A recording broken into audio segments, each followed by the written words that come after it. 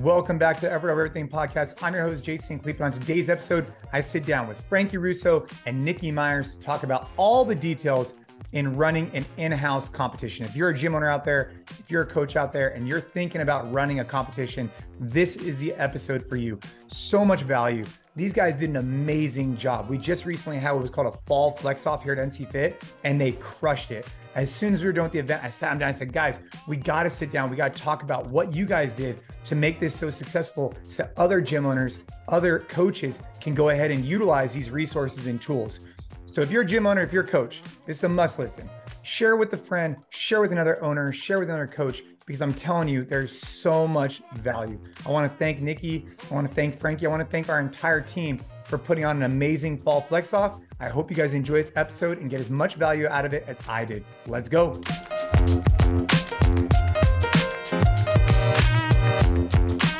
I don't think we need to turn the heat on. Frankie just got done hitting chat, so he's already warmed up. Well, anyways, here we are. We're at NC Fit. I'm with Coach Frankie and the infamous, the GM, the one and only Nikki Myers to talk about how to run an in-house competition. That's the topic of today. Yes. Very excited. So this one's going to be really good for the gym owners out there, for the coaches out there who are looking to put on an in-house competition. We just had one that went down here at NC Fit. It was called the Fall Flex Off. We have not done one in quite a while, and so it was great to bring it back. The community was stoked. And, you know, as soon as we were done with the event, I basically looked at you guys like, hey, we got to do a podcast about this because I just felt like it went so smoothly. I felt like you guys were so dialed. I felt like, you know, one of you guys kind of took front of the house, one of you guys took back of the house. And I'd love to describe best practices, things we thought of, and just start diving in of what you guys did. So where do you guys want to start? We can just kind of start about the initial idea. Yeah. I know Jason, was initially your idea to have the competition, and you brought it to the staff. And from there, we kind of figured out when we wanted to do it, what we wanted to call it, and who was going to be most in charge of running it. And Nikki and I split the work pretty evenly, where she took the back end side of things. Logistically, there's nobody better in the company than Nikki, and so she handled all of that. And then I handled all the front end side of things with help from John Capra as far as getting people registered for judging, which was predominantly our coaches, volunteers, and then creating the workouts. Okay, got it. And so why did we call it the Fall Flex Off? It was catchy. It worked out. And for those of you that do follow the NC MetCon, any of those very clever and witty names, it's just coming out of my head. It's just how my brain works. There you go. Frankie's the pun master. All right. Well, we're in our new, this is our newest podcast setup, by the way. This is the first time we've actually used it in-house. So I'm pretty excited about this. So let's really talk through some like nuts and bolts of this. So we came with the idea. We wanted to have an in-house competition. We need to bring the community back coming out of COVID. It was really important for us to do this. And like I said, I thought it was flawless. So what should we be thinking about when you're doing an in-house competition? What are things that you think went really well? What are things that went maybe not as well? And what systems and procedures you guys set up ahead of time to make sure basically we could be in the best position to be successful? I can take that one away because I did do a lot of the logistics. Yeah. But first and foremost, make a list. You have to make a list. There will be all of these little things that you'll forget along the way, and you'll be like, oh, I should closer. Oh, there you go. There will be all of these little things along the way that you're like, oh shoot, I didn't think of that, or so fortunately we had the old list from MDV, from the NorCal Throwdown that we did pre-COVID, and we kind of just improvised and built off of that. Some other, things, ways that we wanted to change it up. So we made a list. Frankie and I had a Google Doc that we did together, and then we would just kind of add to that as we saw necessary. But I think that with MDV's list from the NorCal Throwdown, and then what our ideas for this competition, we had like a pretty set list from the beginning, just a checklist, things that you want to make sure that they're taken care of competition day, so that on competition day you can just focus on the competition, focus on the members, focus on the scoring, focus on the judging, all of that stuff, and there's no other logistics that you forget about. Yeah, so like what? Like what's the list? Well, I'm looking at a computer. I'm looking at a computer right now. Funny you should ask that, Jason Kalipa. Here we have our to-do list. Some of the most basic things. Team sign up. We use Wodify Arena. It does cost money, so maybe not everyone is going to be able to use Wodify Arena. So you just have to figure out a way or a system, a format, so that you can have all of the teams where they can sign up. But Wodify Arena made it very easy. So I do suggest using Wodify Arena. Now, on that note, so let's talk about the teams for a second, then we'll pivot back to Wodify Arena.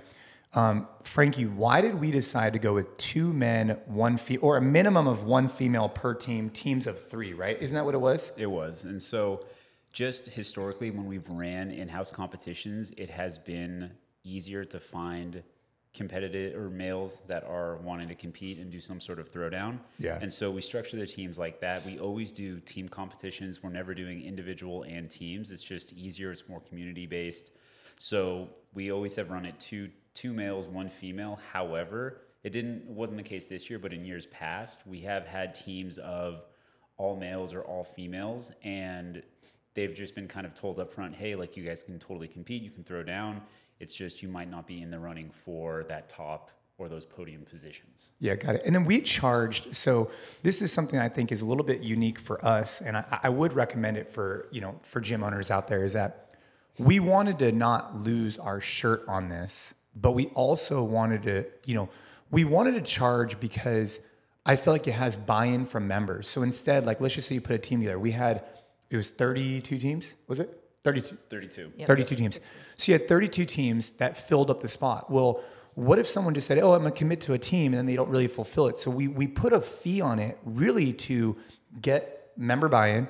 And then what we did is we took that money and we made shirts with it for the event, but we also then donated any proceeds that we made to NIGU, which is the Never Ever Give Up Foundation that supports kids fighting cancer. And so what I felt like was really good is that we got member buy-in with our commitment, and then we also showed them we want to do something good with that money. So I would recommend the way we did it. I thought that was a good way to do it from a financial perspective.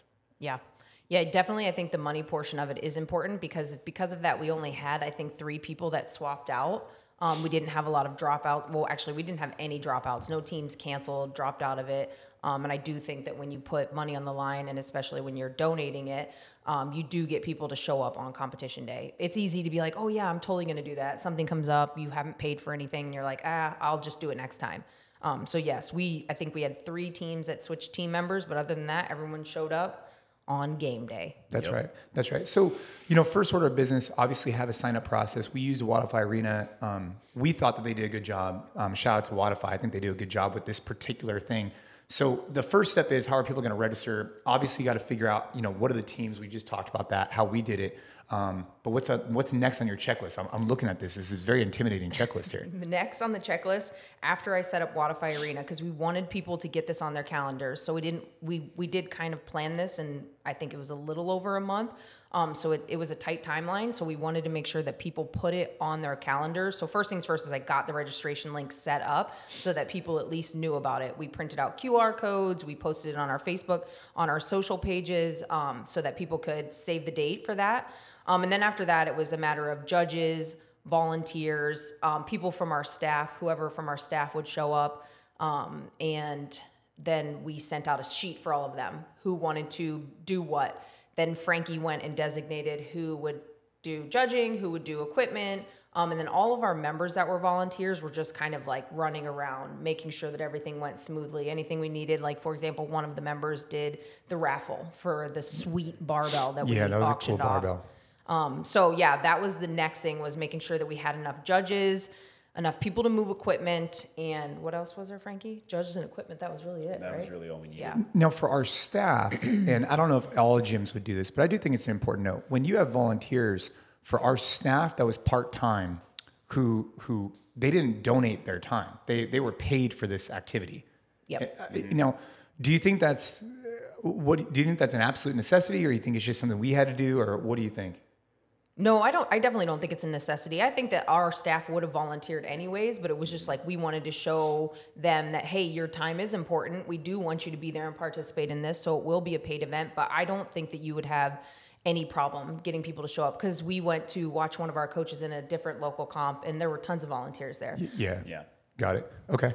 So from a volunteer judging perspective, Frankie, I saw you on the day of the event. You were definitely running that portion. Nikki again was doing a lot of registration, things like that.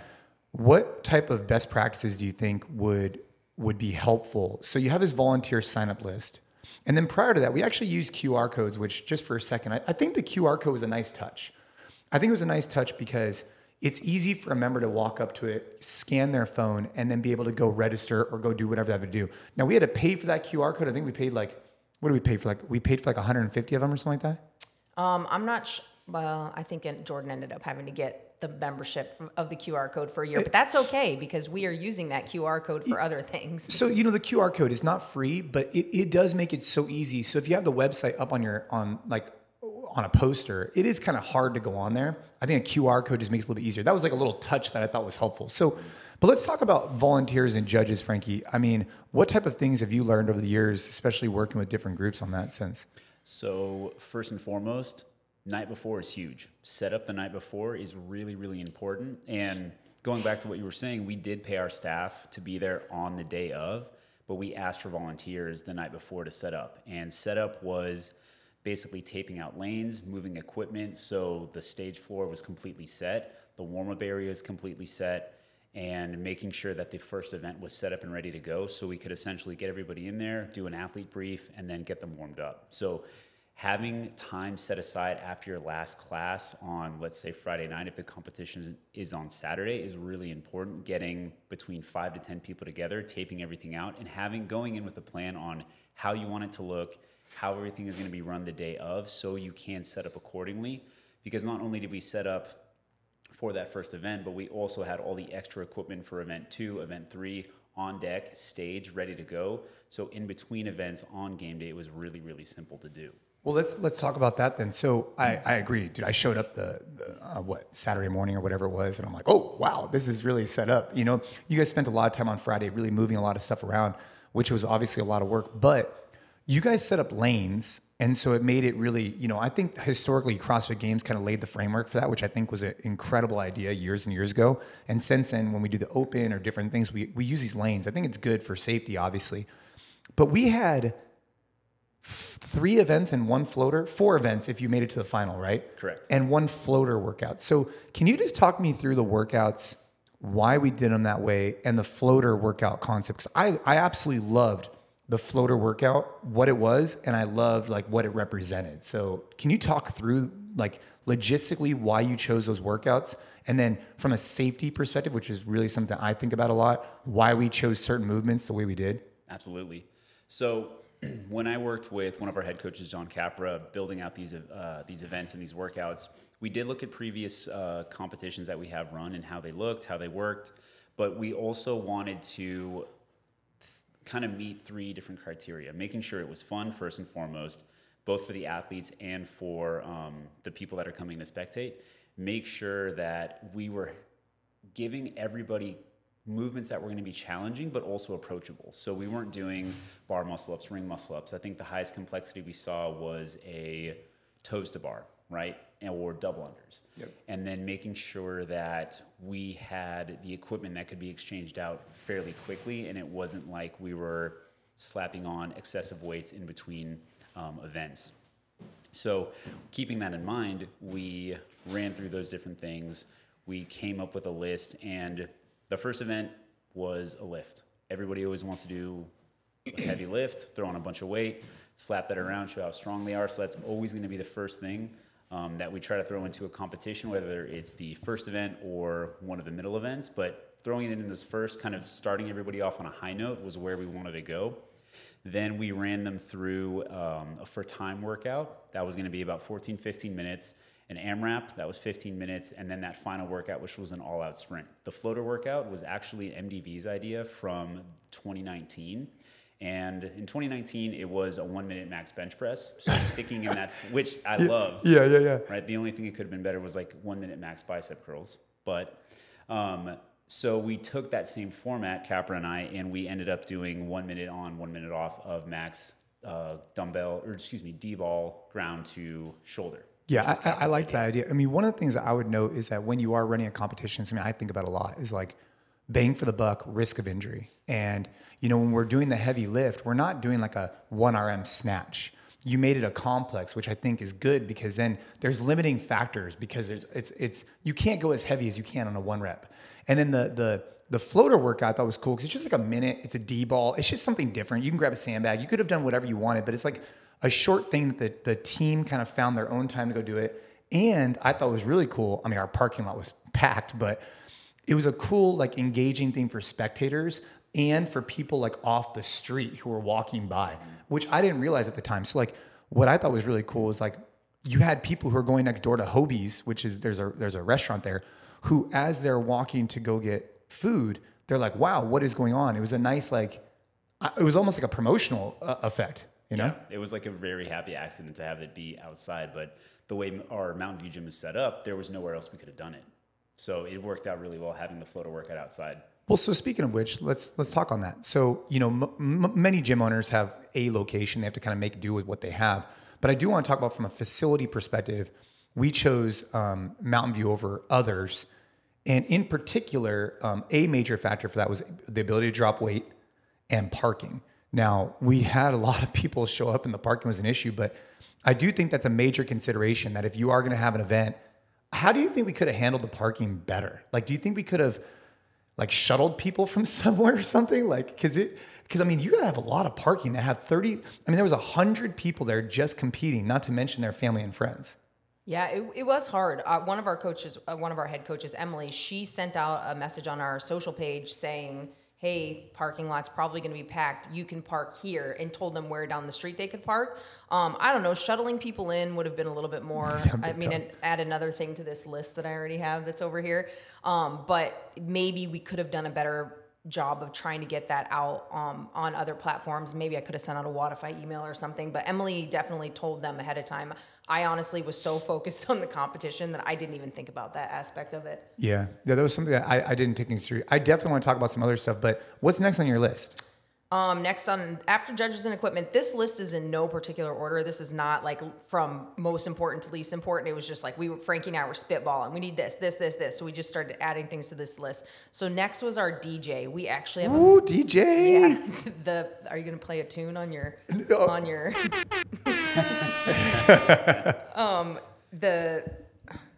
So you can see your face better. I'm such a loud talker. I don't understand why beautiful. this keeps getting closer to my face. This is our first time using this new podcast space, so I'm just like I'm moving around the things so that the view can look good on the camera. Anyways, go ahead. Okay. You look great. Thank you. And next was DJ. We actually have a member who is a DJ, so we worked out a few things with him. He came in, set up in the corner, played the tunes, handled the MC, the mic and stuff. But yeah, he was awesome. It was great. I thought his music and his flow was very good. Yeah, I think that made a big difference. You know, for us, we did compensate him. I think if you not having a DJ, I think having a DJ, I think just adds another element of like professionalism, engagement, and like speaking of which, we also then had an MC, right, which is separate from the DJ. So DJ was responsible obviously for the music, kept it live, but then we also had an MC, which was one of our coaches. So I don't know if you have that underneath your list, but that I thought was a good addition. He was on the volunteer sign up, the staff sign up. So okay. we sent out a calendar invite to all of the staff, seeing who could actually attend, and then from there we designated jobs for them. Got it. So Marvin was our MC. If you're balling on a budget, as Jason likes to say, and you can't do a DJ, I mean, the other local comp that we went to where we were watching one of our coaches, I'm going to keep saying this because I was very excited to go to that to kind of see how they ran theirs versus this was the first competition that I was ever responsible for running. I did participate in the one in 2019, but I didn't run it. So they just had, big Bluetooth speakers with a microphone, played music. You can set up your Spotify or whatever. So you don't have to have a DJ, but obviously, like Jason said, it kind of adds to the atmosphere for sure. For sure. So what's next on your list? Food and catering. Ooh, food and catering. I had something to do with that. I thought you were going to tap another music thing. I should have. Food and catering. Obviously, we really wanted this to be a community event. So we wanted people to stick around afterwards and hang out. You know, it is a long day. It's a lot of, these people are not used to, well, most people are not used to doing this many workouts in a day. So it was a long day. I'm sure they were all exhausted. So we obviously wanted to fuel them, but we also just wanted people to stick around and hang out. So yes, Jason, you helped out with the food / catering from the restaurant, the Mexican restaurant next door. And then I ran to Costco. I was responsible for snacks, drinks, things for spectators and for the athletes who may not have brought snacks because they didn't know what they were in for that day. Yeah, I think having snacks, having water is really important because a lot of these guys, they haven't worked out at that intensity with that much volume. And just having it available, I think helps. In particular, like, you know, what we've seen in the past is sometimes if people have low blood sugar and they start feeling very faint, and just having available water, electrolytes, we had Element available. We had this stuff just readily there, bars, things like that. So I felt like it gave us, it got ahead of any potential issues, I think, earlier on, because it was just there. So people, if they were feeling a little bit weird, they were able to kind of take something. The other thing I think is we partnered with the local restaurant because I knew that parking was going to be an issue. I knew that we were going to, you know, kind of bombard the area. So we wanted to give back to our local businesses there. So if you are going to cater in, you know, talk to your local, you know, next door restaurant or right down the street and see if you could do something with them. And the way we did this was, you know, after the final event, boom, we did it. And we did tacos. So you had the different meats and different stuff and people just kind of built their own tacos. I thought it was perfect. I think it doesn't have to be overly glamorous. It just has to be something so that there's an opportunity after the event for people to kind of kick it, hang out, and eat. So that's what we did, which I thought worked out really well. Yeah. Shout out to Yeti for all the coolers. Yeah, Yeti. And the prizes. Yeah, and for the prizes. On top of that, as far as like game day nutrition goes, when we sent out our athlete packets, we talked about best practices, you know, the days leading up to the competition and what you should bring to eat for the competition. So even if athletes were going to bring their own foods, they had an idea of what they should be eating. But even if they didn't bring anything, we still had stuff available for them. So the athlete packet, I probably saw it, but I'm unfamiliar with it. What was the athlete packet? I don't think I sent it to you. Oh shit, I didn't make the cut. Yeah, no. So for the athlete packet, once the way we built the workouts, once they were finalized, we tested them with the coaches and we filmed them, which was really cool. It's something we haven't done before for the competitions. Shout out to Nick Loera. And we were able to do kind of hype videos. So weeks leading up to the competition, we would release one workout with the hype video on social media. And then on the Facebook groups, we would have one of our coaches talking through the workout, kind of talking logistics. And then we would put movement standards and the workout flow in our Facebook groups. So the athlete packet consisted of basically the structure of the day, schedule from when your athlete check-in is to the final event, and food was going to be there. And then gave an idea of what the workouts were going to be. It gave movement standards, movement or workout flow, all that stuff. And then it also talked about, hey, for your day of nutrition, the day before nutrition, it had maybe half a page of what to do, best practices, things like that. So athletes could get this packet. They could see the workouts, even though they've already seen them leading up to the competition. They could see them again. They could pass them out to their teammates. And then they had a little bit of extra information going into the competition. Yeah, and I think, you know, when you're listening to this as a gym owner, as a coach, you might be like, dude, these guys filmed workouts. They sent out these athlete packets. It sounds so in-depth. It's like, yeah, we have a videographer. Yes, we have graphic designers, but you don't have to have all that stuff. You could film this on your iPhone and send this out, or you could send out just a basic email to your members. But what we're trying to do is get ahead of any potential issues. And potential issues are, you know, when the event doesn't run on time. Well, if we can tell everybody over and over again, starting at this time, this is your heat schedule, et cetera, the more we can get ahead of it, the smoother it's going to be on day of. So don't feel like you have to go out there and spend $1 gazillion on this type of content. You just have to get it done. So what's next on the list, Nikki? Yeah. You don't. They're, at the end of the day, the members are going to have a good time. So, you know, as long as they know the workouts and they know what to expect, it'll be good. But the timeline is very important. Next on the list, porta potties. Ooh, this is a good one. Dun, dun, dun, dun. The porta potty one, man. Porta potties. I was so not for this. Like, MDV brought it up on a call with our partner gyms. Like, this is like months ago. And I was like, dude, he took the time to say, hey man, this is really important. And I remember like thinking to myself, like, really? Out of all the things he's gonna say, this is really important, he's gonna come up with porta potties after the event? completely agree. Yeah, he slacked me about it separately. I was like, I wasn't planning on it, but then it did work. Yes, it was good. You do have a ton of people. We don't have that many bathrooms, and specifically at that location, we've had some plumbing issues in the past, and we didn't want to deal with that again. So we blocked off our bathrooms actually entirely. We just let people go in there to wash their hands.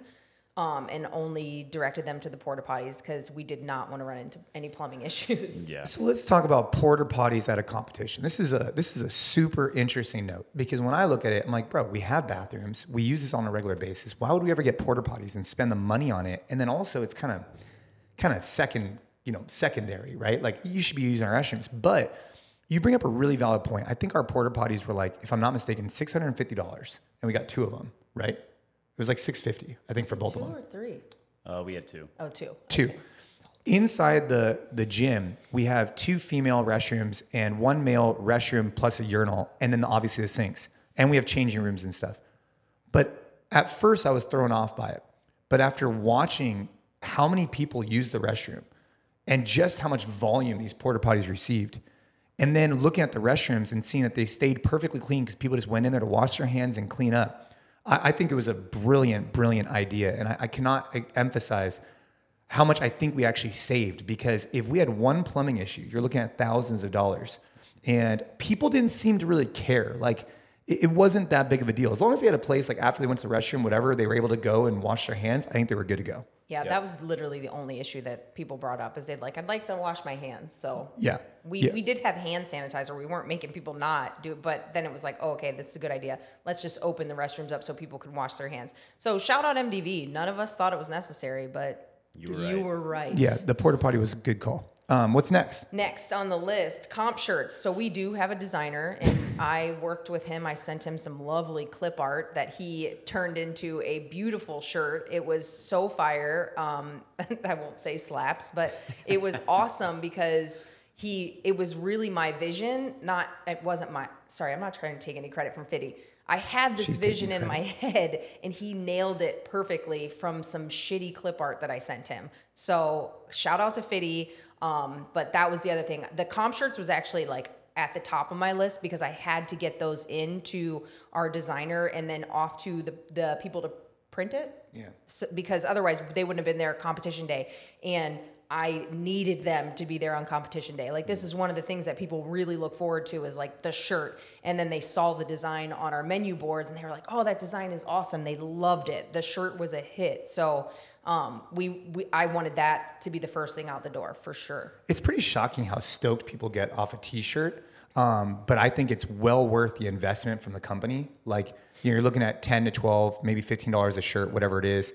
And our company on this particular case, we ended up spending money because we donated, we spent it in a good way. But the point I'm trying to make is that if you had charged for the team, you probably could make a few bucks or be even if you did the food and the shirts and all that stuff. And I think the shirts, it's a huge branding play for you. And it looks super clean. Like when you walk in, all the volunteers are wearing one color shirt. All the athletes are wearing another or they're whatever, or they take one home. I thought that was a great idea. So I would highly recommend it.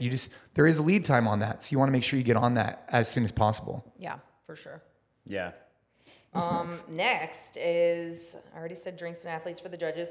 The Wodify Arena, kind of setting that up more in depth. So originally I just created the registration page because I wanted the members to save the date. I wanted them to mark their calendars. From there, I went into a deeper dive into Wodify Arena, and shout out to Wodify. I probably sent them 72 emails, trying to figure out how, like certain things I just didn't know how to work. I had never used Wodify Arena.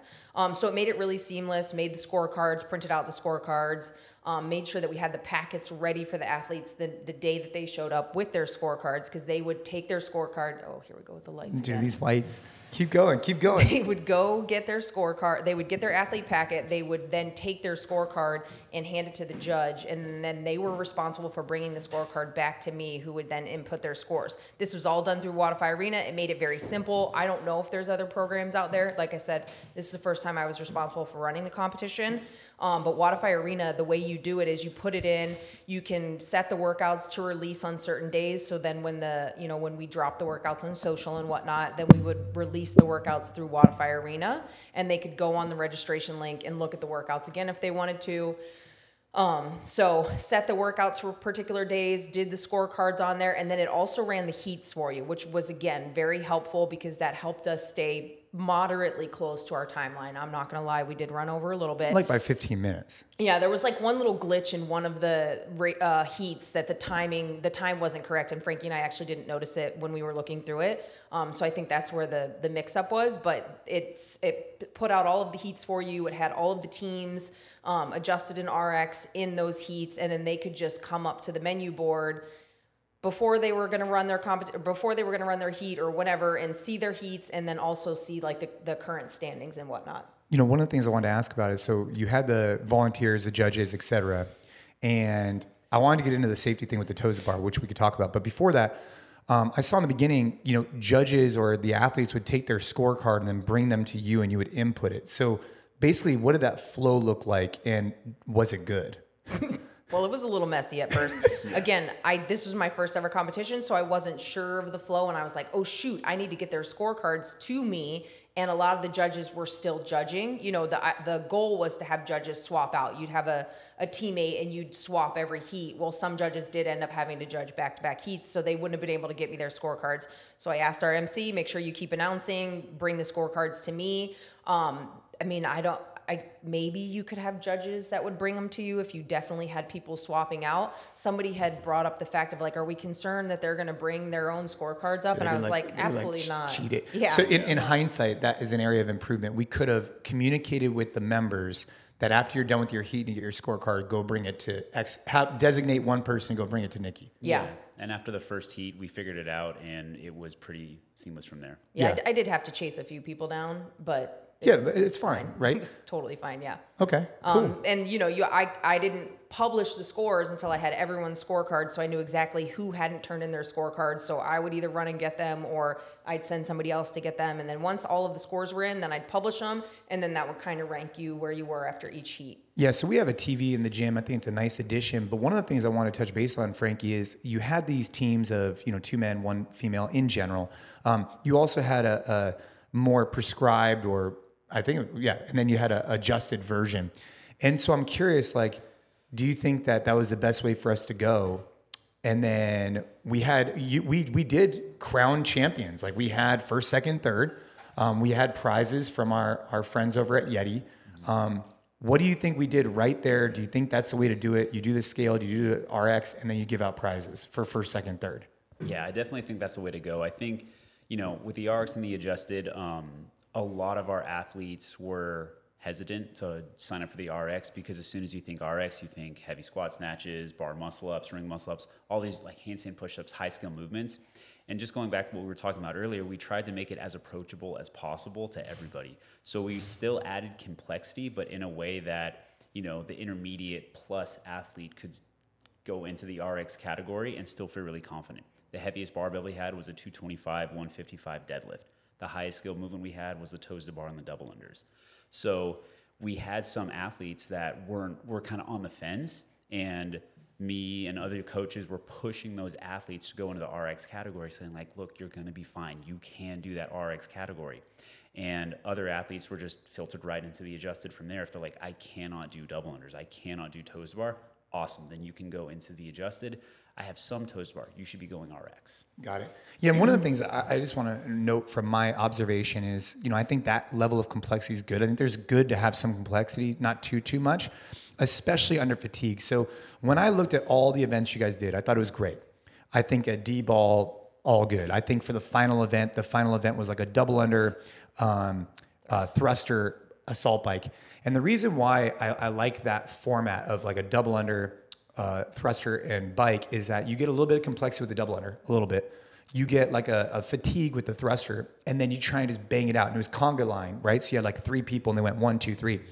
But when you're at the final event, when you're fatigued, when you're tired, and you're really throttling it, I think movements that are like very light body weight or like an assault bike or a row are great options there, because you have these people that are hitting fatigue levels that they have not experienced before.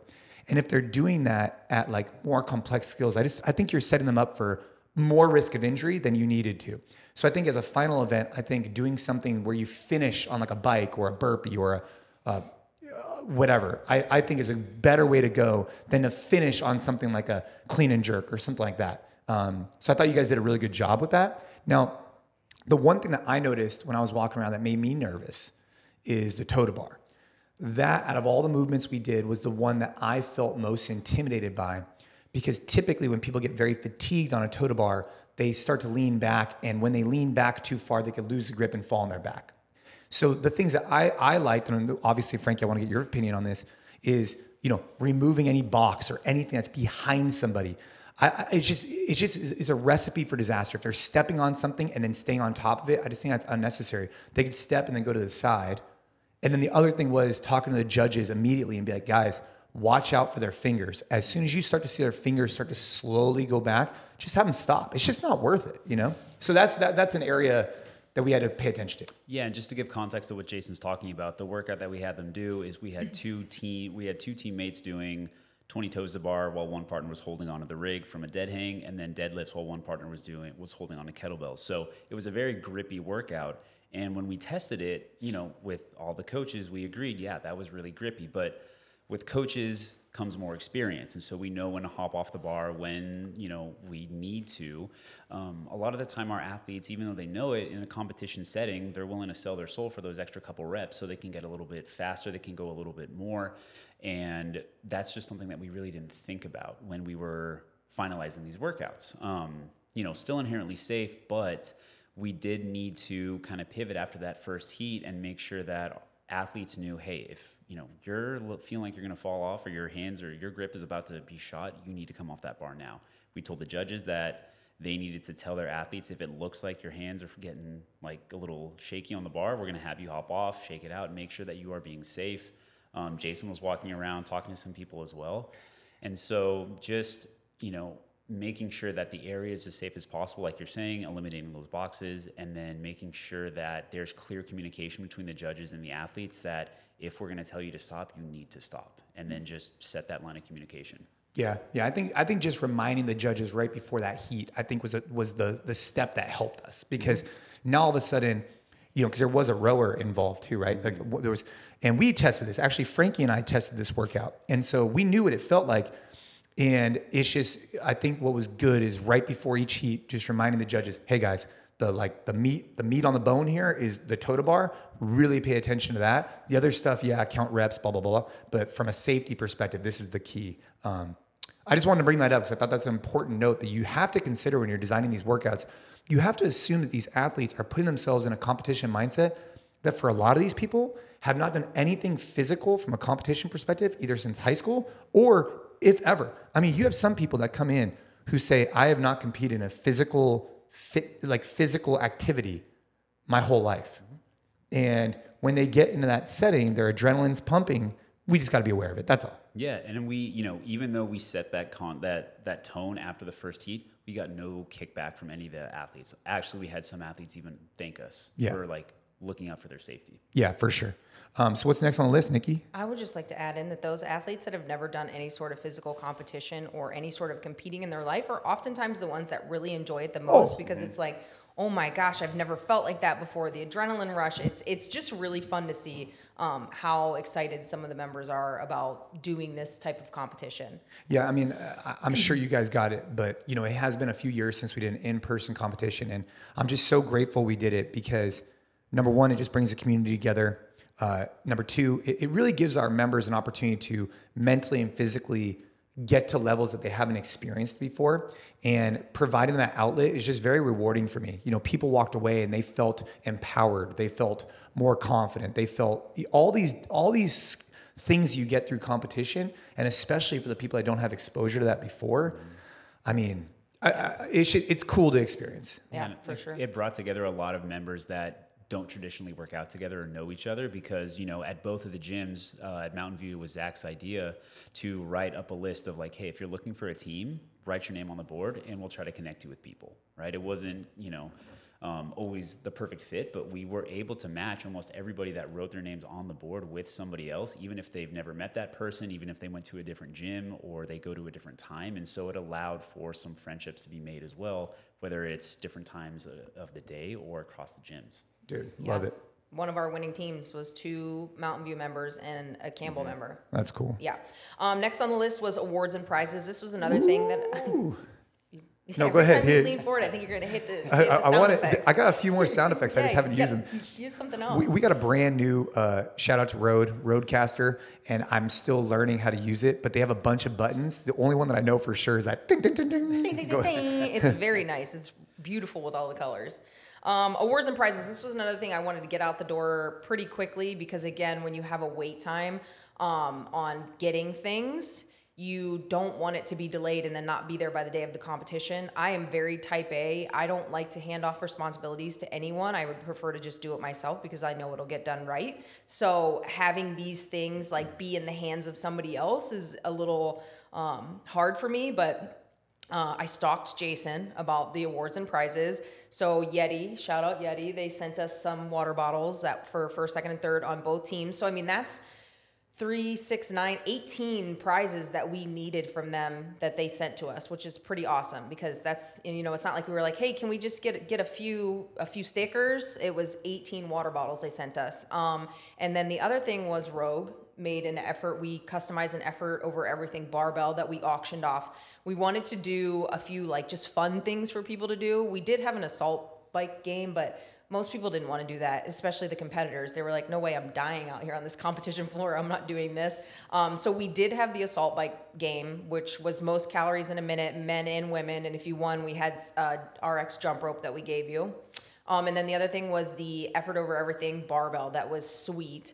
That we auctioned off. So we had raffle tickets and people paid for the raffle tickets. I can't remember what the cost was. $5. 5 for one, yeah. And then 20 for 5 maybe, yeah. Or something like that. I can't remember exactly, but and then one of our lovely volunteers collected the money for that, and then we were able to auction that off. And again, all of the money that we raised for that went to Never Ever Give Up.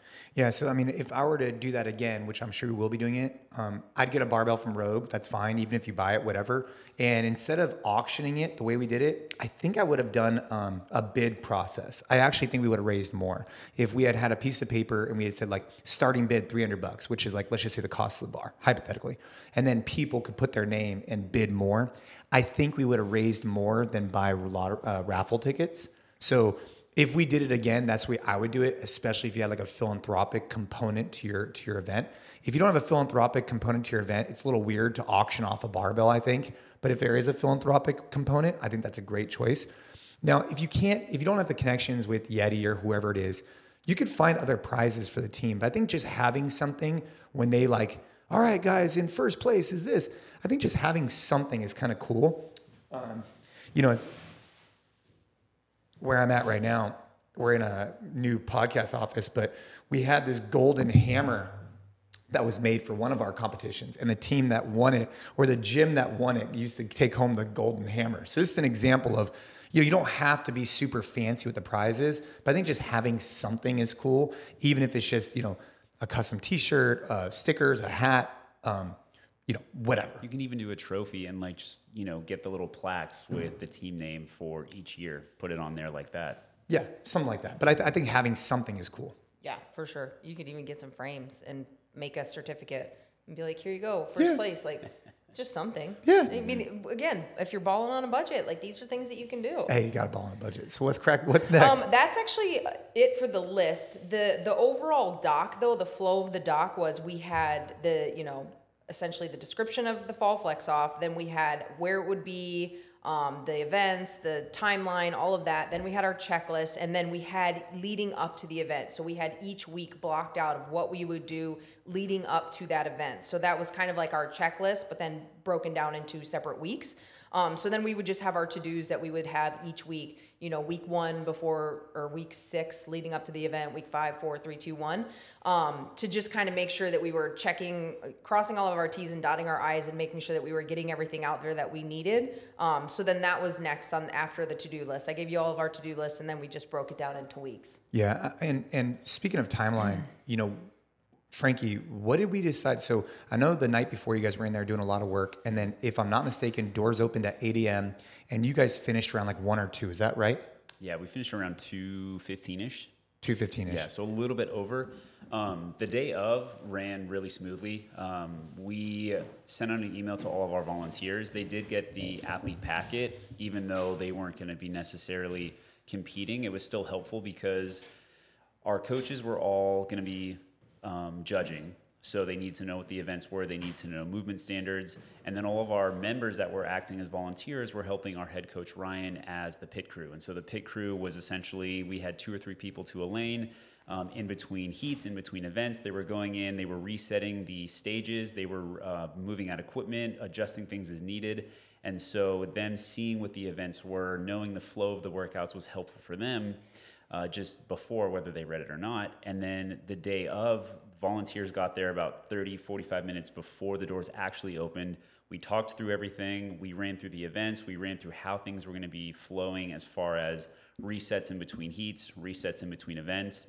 Then as soon as doors opened, teams had, I believe, 30 or 40 minutes to register. And we were really strict about this. We wanted to make sure that all teammates were there when they were going to register to make sure that there was nobody like coming in late and asking questions last minute. We wanted everybody there, just like we would want everybody to be at the whiteboard at the beginning of a class, right? And then once we had athlete registration over, we got everybody in the main room, spectators, competitors, everybody, and we ran through the events. Our head coach, John Capper, was our head judge for the day. He ran through movement standards. We had a demo team run through some movements, talk through a couple things, and then from there it was pretty much 3, 2, 1, go. Yeah, we had a designated warm-up area I think is helpful. I mean, just a couple things that I'm thinking about. You know, we had a designated warm-up area, which I think was really helpful because obviously before you get ready for a heavy lift or something, people need to warm up. So the way our gym is set up, in particular Mountain View, is you have one big room where the competition was at. We chose this particular location, like I said, because of a bunch of different reasons. But the back room, which is smaller, was used for warm up, and people were really cool, and they were able to, work it out. It wasn't a big deal. But I think that if you are going to have a competition, just assigning an area. So if you have one big area, maybe just putting some cones. This is the warm up area. This is the actual performance area. I think that's important. So that would be something I would consider. I think other things we did, you guys just you set it up so that you had to be successful. You guys had a 6-week outline, then 5 weeks out, 4 weeks out, 3 weeks out, 2 weeks out. And I think that setting those benchmarks is really important, where you're not just winging it on the day of. You already know that you're set up with all these different things, and you've communicated it effectively to volunteers, and more importantly, or just as importantly, the athletes, that they know what to expect. And, I think an area that we don't put enough attention to is if I'm an athlete and I'm getting ready, so I'm competing on Sunday at a jiu-jitsu tournament. And luckily, I've competed at a few of them. But my first one, I was really anxious about the process because I didn't know how to do the weigh-ins and check my gi and whatever else is. Yes, I'm familiar with CrossFit, but I'm not familiar with the jiu-jitsu. And I put myself in the position of these athletes where they're newer to this type of stuff. They don't know what to expect. So the more that we could communicate with them, I think the more that it puts them at ease and allows them to come and really fulfill what they want to get out of it, instead of coming there and being super anxious ahead of time and being even more anxious during it. Because we're setting the expectation, hey, this is what we're going to do this is the event too, this is what we're doing, et cetera, et cetera. So shout out to you guys for doing that. I would like to add that if there's one piece of advice I could give you on this is do not wing it the day of. Leading up to it, everyone asks me, how's it going? How's it going? How's it going? And I'm like, oh, great, smooth. Me and Frankie are like rock stars. It's going so well. We had it so thoughtfully planned out and very organized. And then the day of, it was like, hey, you thought this was going smooth? Boom, I'm going to punch you in the face. And then everything was like chaos. So don't wing it the day of because you'll regret it. And split the workload. Find somebody that complements what your set of skills, and then have them handle the other side of the competition. So again, Nikki's great at all the back-end operations side. She handled all that, t-shirts, porta potties, all that stuff. And then I was more so towards creating the workouts and just running the show the day of, a little bit more on the floor. It made it really easy to run. I know if you're doing it on your own, talking with MDV, it's really stressful, and there's things that you can potentially forget or overlook, but having another person to just hold you accountable and be like, hey, did you get this done? Yeah, did you get this? Wait, what about this? It's just way, way easier to do. Yeah, I think the first step is if you want to do it and you're listening to this, you're like, dude, I want to do that. Be like, cool, all right, got it. Get your team on board, right? Go sit down and be like, guys, we want to have an internal competition for these reasons, community building, et cetera, et cetera, et cetera. And this also flows if you want to do the CrossFit Open and you want to like kind of have one night that was a little bit bigger. You could still do it better, right? So that people aren't waiting around for hours and hours. The last thing that you want is you don't want to run way over. People, you have to respect their time. And I think if you appropriately plan, you're not going to run over. So you first got to get, okay, I want to do it. Then you get the team on board. You let them know the why behind what you want to do. Because as soon as you get their buy-in on the why, all of a sudden they're going to help you want to make this more successful, just like you guys did, right? Hey, I want to do this. Okay, do you guys all want to do this? Okay, great. Here's the reasons why. Now all of a sudden we create a plan, we go execute on it, and it's a great event for everybody. And I just think that, but it starts off with that. And I think have to be, are we going to do this semi-annually, annually? We'll do this annually. This will definitely be something we do every year. Yeah, the fall, and we could call it Fall Flex Off. Damn straight. Yeah, part 2. No, Frankie will come up with something better. Dude, Frankie comes up with the gnarliest names. Like, if you guys are part of the NC Fit Collective, if you're not and you're a gym owner or a coach, you should definitely be checking out the NC Fit Collective, 100%. I believe we're putting out the best session plans and programming on the planet. Frankie, along with several others of our team, tests the workouts, curate the workouts, but he also comes up with a lot of names. What names do you have coming up that are kind of unique that I should get excited about? Just as a side note, this is just unfortunately how my brain works. But currently I'm publishing NC Compete as well. And so once a week they'll do like a bodybuilding kind of thing. Yeah. And I'll just give it a ridiculous name. So I think one's coming up next week called the Mad Ladder. It's all lads. The Mad Ladder. Oh, the Mad Ladder. Yeah, like ladder. Instead of Hatter, it's Ladder. Oh my gosh. We're saving one for Christmas called Saint Thicolis. Dude, that's good.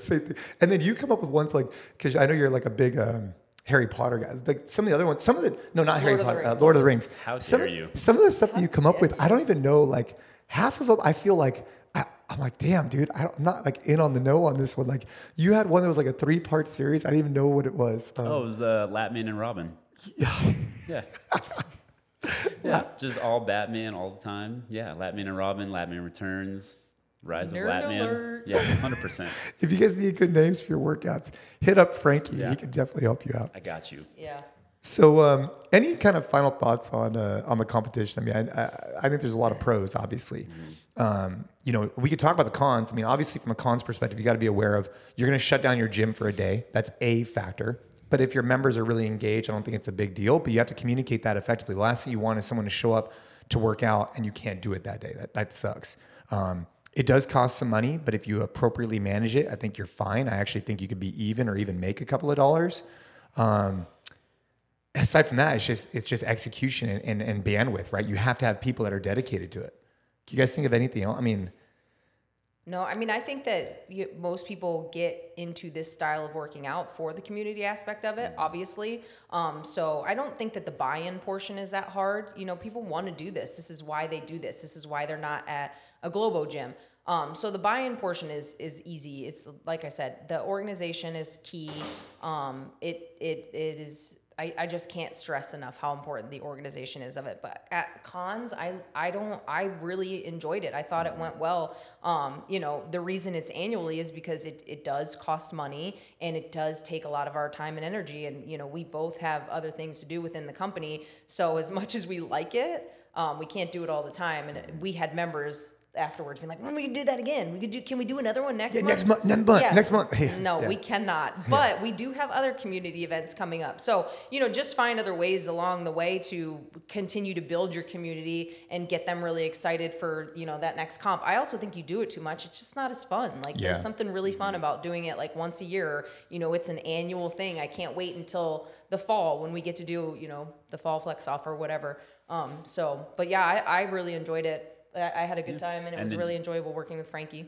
Yeah, and then just making sure afterwards you have like a little powwow to be like, hey, what went really well? What can we do better? And what can we do slightly differently for next year? Yeah, and I think we've talked about a few of those things today. So, dude, I'm super stoked on it. I think what I'll do is if you guys are part of the NC Fit Collective, let us know or hit us up at collective@nc.fit. We probably, can you share that document? Yeah. And we can share that athlete packet too. Oh, yeah. So collective@nc.fit. If you're a gym owner, if you're a coach out there, definitely hit us up. or Gabe, Gabe at nc.fit, hit up Gabe and be like, yo, I need the documents from the competition, please. And it's Frankie, Nikki, and myself. We're talking on this subject. I think, first off, I think you guys did an incredible job. As soon as we were done, I was like, dude, we got to do a podcast on this to share some of the best practices.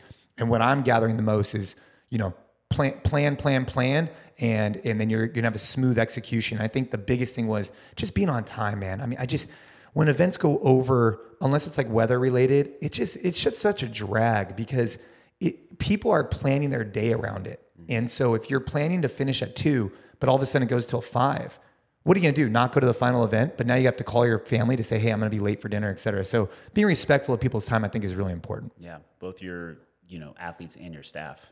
100%. I would also like to say one more thing. A huge shout out to our staff because, yes, Frankie and I are on this podcast and we ran the competition. We were kind of the back end of it, but like our staff showed up on the day. I think almost everyone that was available was there. A few people were traveling or had prior commitments, but our staff, they showed up on Friday night.